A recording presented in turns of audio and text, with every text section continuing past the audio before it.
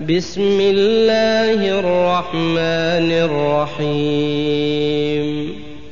يا أيها النبي لم تحرم ما أحل الله لك تبتغي مرضات أزواجك والله غفور رحيم. قد فرض الله لكم تحلة أيمانكم والله مولاكم وهو العليم الحكيم.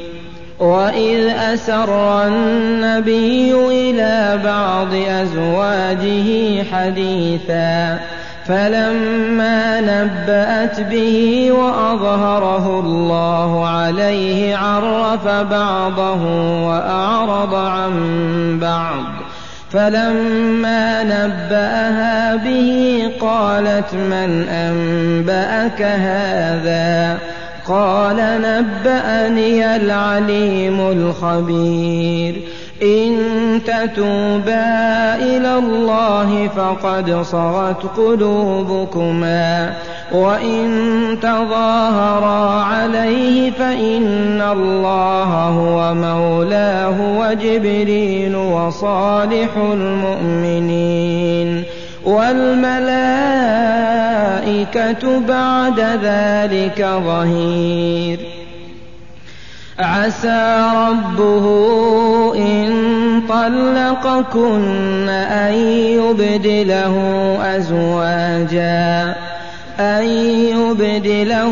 أزواجا خيرا منكن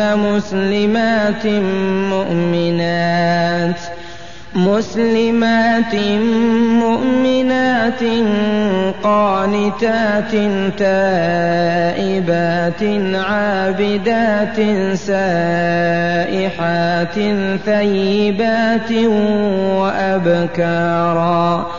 يا أيها الذين آمنوا قوا أنفسكم وأهليكم نارا وقودها الناس والحجارة عليها ملائكة غلاظ شداد لا يعصون الله ما أمرهم ويفعلون ما يؤمرون.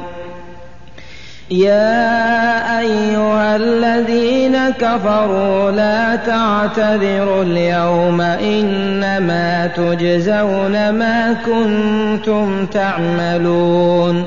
يا أيها الذين آمنوا توبوا إلى الله توبة نصوحا عسى ربكم أن يكفر عنكم سيئاتكم ويدخلكم جنات تجري من تحتها الأنهار يوم لا يخزي الله النبي والذين آمنوا معه نورهم يسعى بين أيديهم وبأيمانهم يقولون ربنا أتمم لنا نورنا واغفر لنا إنك على كل شيء قدير.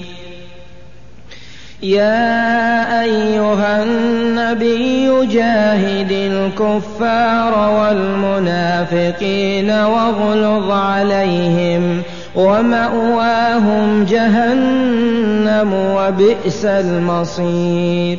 ضرب الله مثلا للذين كفروا امرأة نوح وامرأة لوط كانتا تحت عبدين من عبادنا صالحين فخانتاهما فلم يغنيا عنهما من الله شيئا وقيل ادخلا النار مع الداخلين.